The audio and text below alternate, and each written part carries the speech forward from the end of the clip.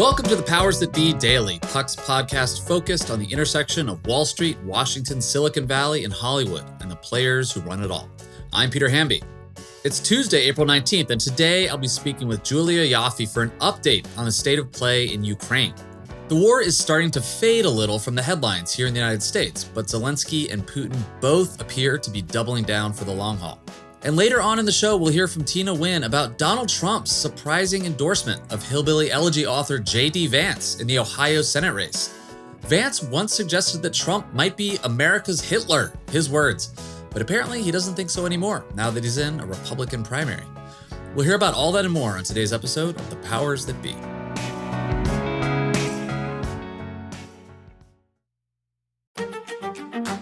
This podcast is proudly supported by Netflix, presenting The Gentleman. The new series from Guy Ritchie stars Emmy nominee Theo James, Kaya Scodelario, and Daniel Ings. Eddie Horniman, played by Theo James, unexpectedly inherits his father's estate, only to discover it's part of a cannabis empire. And Britain's criminal underworld wants a piece of the operation, forcing Eddie to play the gangsters at their own game. Now available only on Netflix.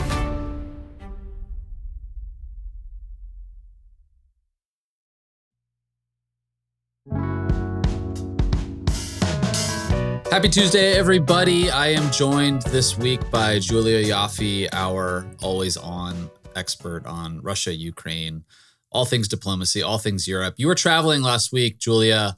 You're back now. And I kind of wanted to use this episode because we haven't talked for a few weeks.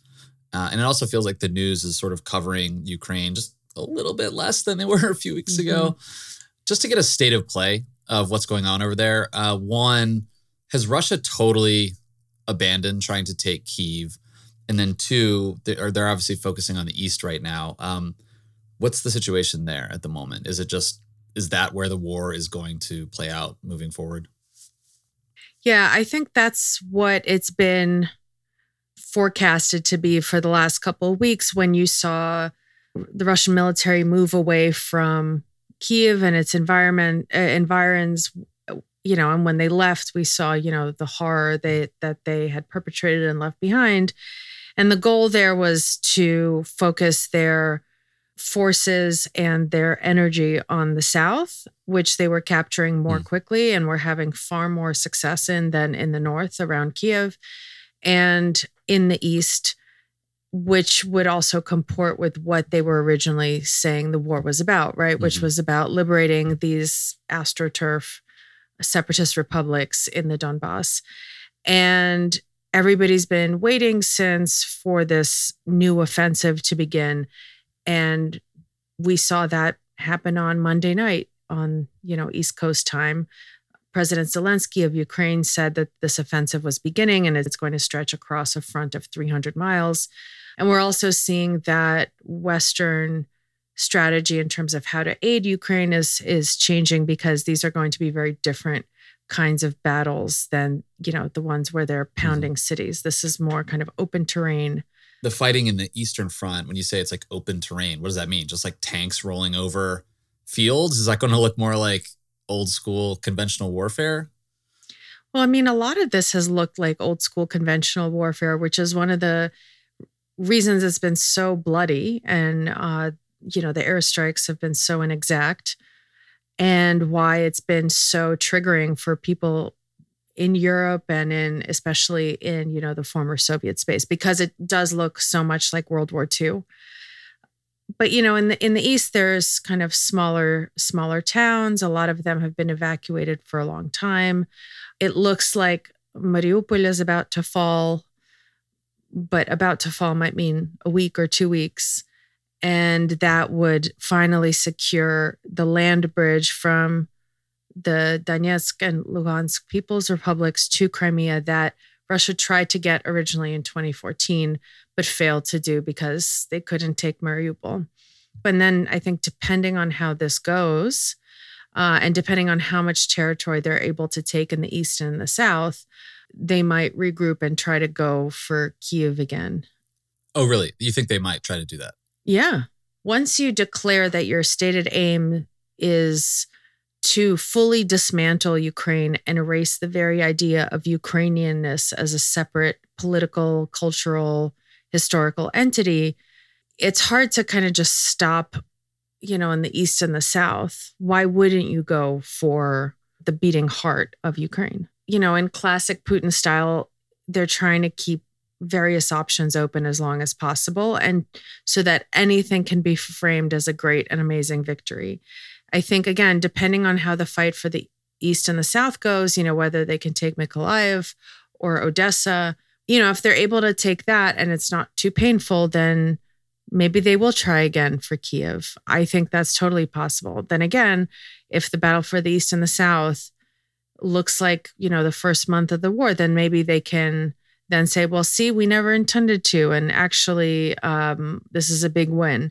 They just, on Monday bombed Lviv, killing a bunch of people, including teenagers. They haven't given up on Kharkiv.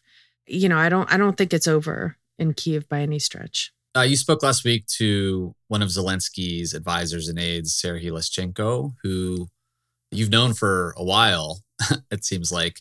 He toured Bucha and Irpin last week.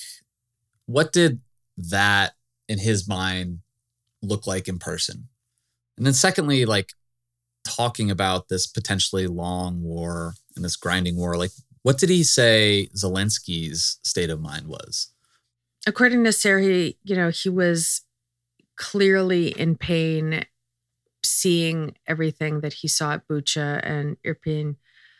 And Serhiy was saying that for Serhiy himself, it was just a totally different experience, seeing this stuff on TV. And then, as he said, standing there with his 2 feet on this ground where you're standing on pieces of charred pieces of armored personnel carrier, and there's a Russian soldier's boot, and all that's in there is a leg bone sticking out of it.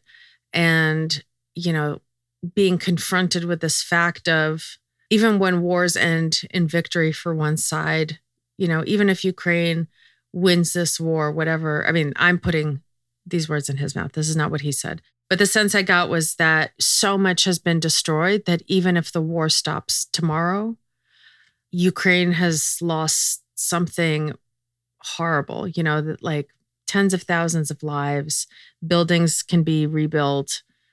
You can never rebuild these lives. You can never bring people back from the dead. You can't undo the trauma of women who were raped and the children who saw it and the children, who had their homes bombed or saw their parents die. And that kind of thing will stay with Ukraine for a long, long time, and it will be deep and abiding. And what also struck me about what he said, that he no longer differentiates between, good Russians and bad Russians, and the Russian people and Vladimir Putin. The anger and the bitterness is so hot.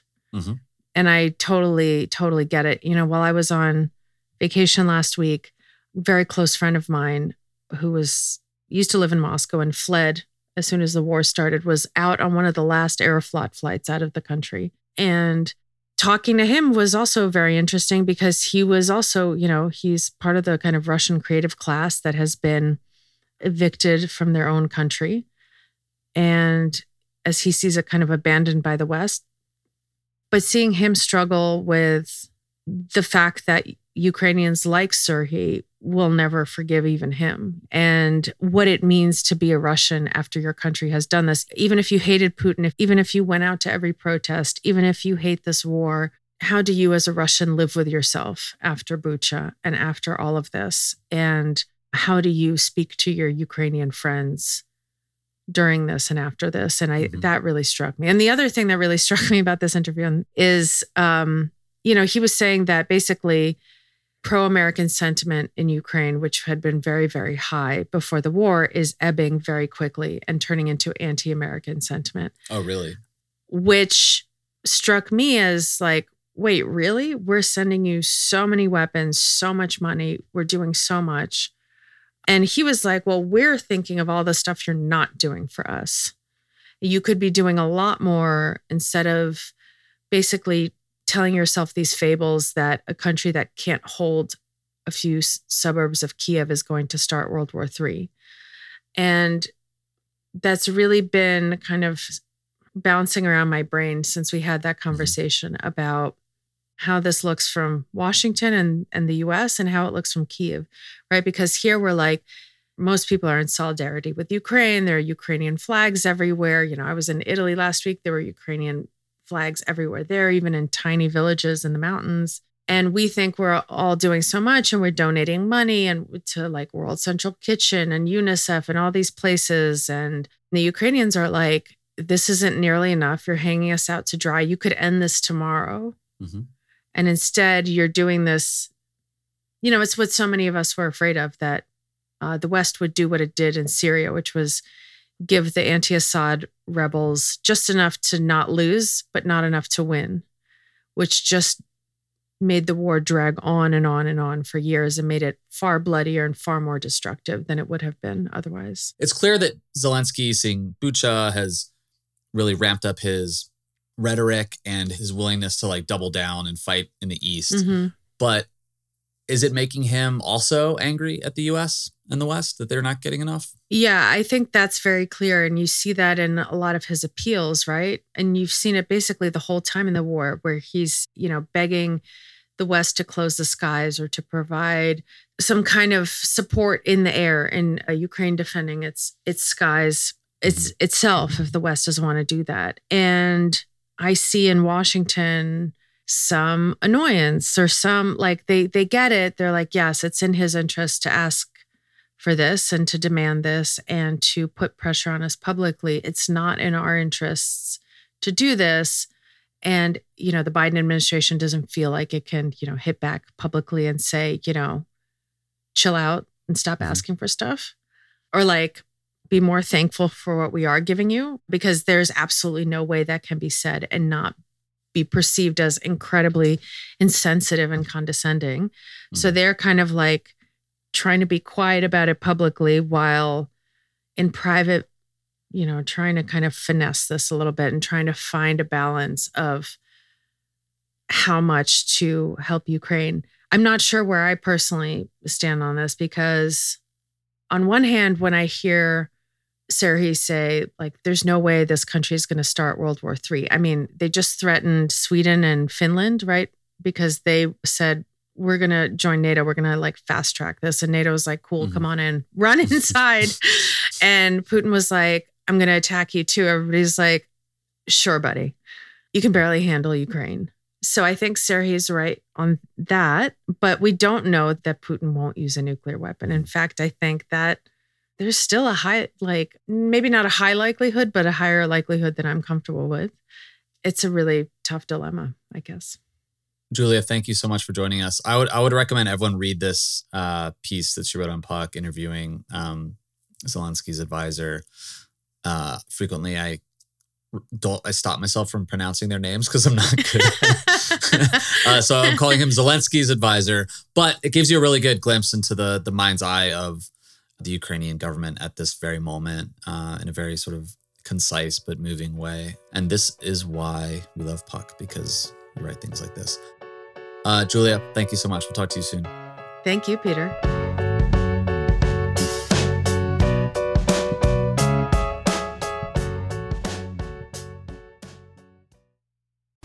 This podcast is proudly supported by Netflix, presenting the new series, The Gentleman. Theo James, Kaya Scodelario, and Daniel Ings star in what the playlist calls an entertaining crime comedy filled with style, panache, and laughs. The Evening Standard raves The Gentleman is peak Guy Ritchie, impossible not to love. Now available only on Netflix.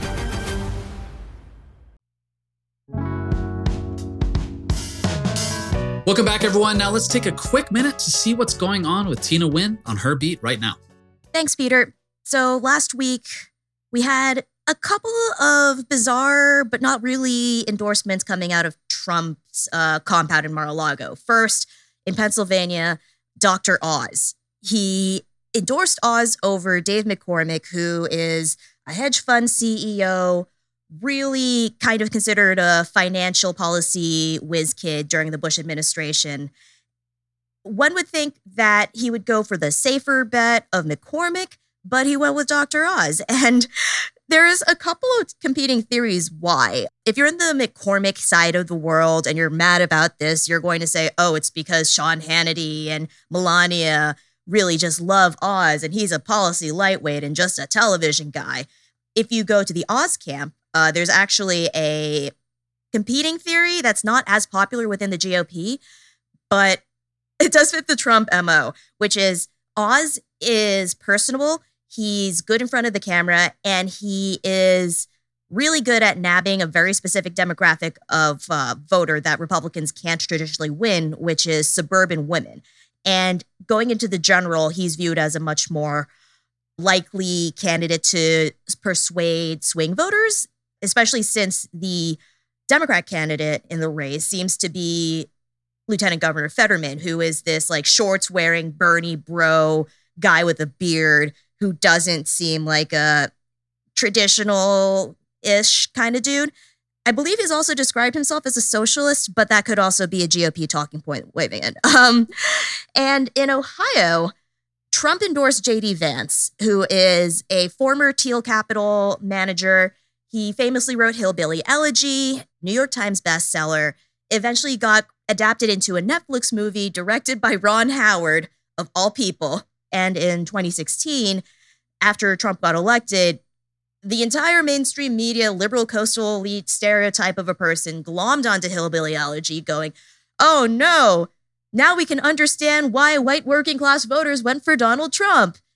And he was considered a bit of a Trump whisperer, even though he publicly criticized Trump. Ever since he started running for Senate in Ohio, he's completely reversed himself on his Trump criticism, has taken a highly nationalist, nativist tack, saying things like, I don't really care about what's happening in Ukraine, for instance. I really just want to focus on domestic issues like the opioid crisis. But J.D. Vance, he's not a candidate that was born or raised in Ohio, and there were 4 or 5 candidates that was running in those race that had a party advantage, a geographical advantage. One was Josh Mandel, who's been a Republican politician in the state for quite some time. One was Dave Gibbons, who is a local businessman. One was James Timken, who was a bit more Trumpy and loyal to the base. But Trump made his decision on Vance based on a couple of things. One, he just really wanted to tease everyone and get all the guys to come begging to him, and he thought it was kind of funny. Sad but true. The second one was he went for the unconventional pick and also pointed out, rightly, I think, that the 2 other candidates, Gibbons and Mandel, had started to humiliate themselves in order to win his vote, primarily during a very notorious Senate debate between the 4 candidates, where Mandel and Gibbons, I swear to goodness, got out of their seats and started screaming it at each other's faces. And people in the room were saying there was a possibility that Mandel could have punched Gibbons. And J.D. Vance is sitting there just avoiding any of this. And say what you will about their policy positions and their closeness with the voters of Ohio, Trump has a point. You don't go with the guy who almost punched another dude. That's not becoming of a senator. And even though Trump has always prized manliness and strength, I don't think he has ever stooped to actually enjoying bloodlust and violence that's not inside of an MMA ring. It's a wild race. I'll keep you posted. Back to you, Peter. Thanks so much for listening to another episode of The Powers That Be. As a reminder, The Powers That Be is the official podcast of Puck. We'd like to thank Ben Landy, Liz Goff, and Alex Bigler for their editorial and production guidance. If you like what you hear, please share with a friend. It really helps us keep delivering the inside scoop that only Puck can offer. Follow us on Twitter at Puck News. I'm Peter Hamby. See you tomorrow. This has been a presentation of Cadence 13 Studios. Please listen, rate, review, and follow all episodes wherever you get your podcasts. The Powers That Be Daily is executive produced by John Kelly, co-founder of Puck, and Chris Corcoran, chief content officer and founding partner of Cadence 13.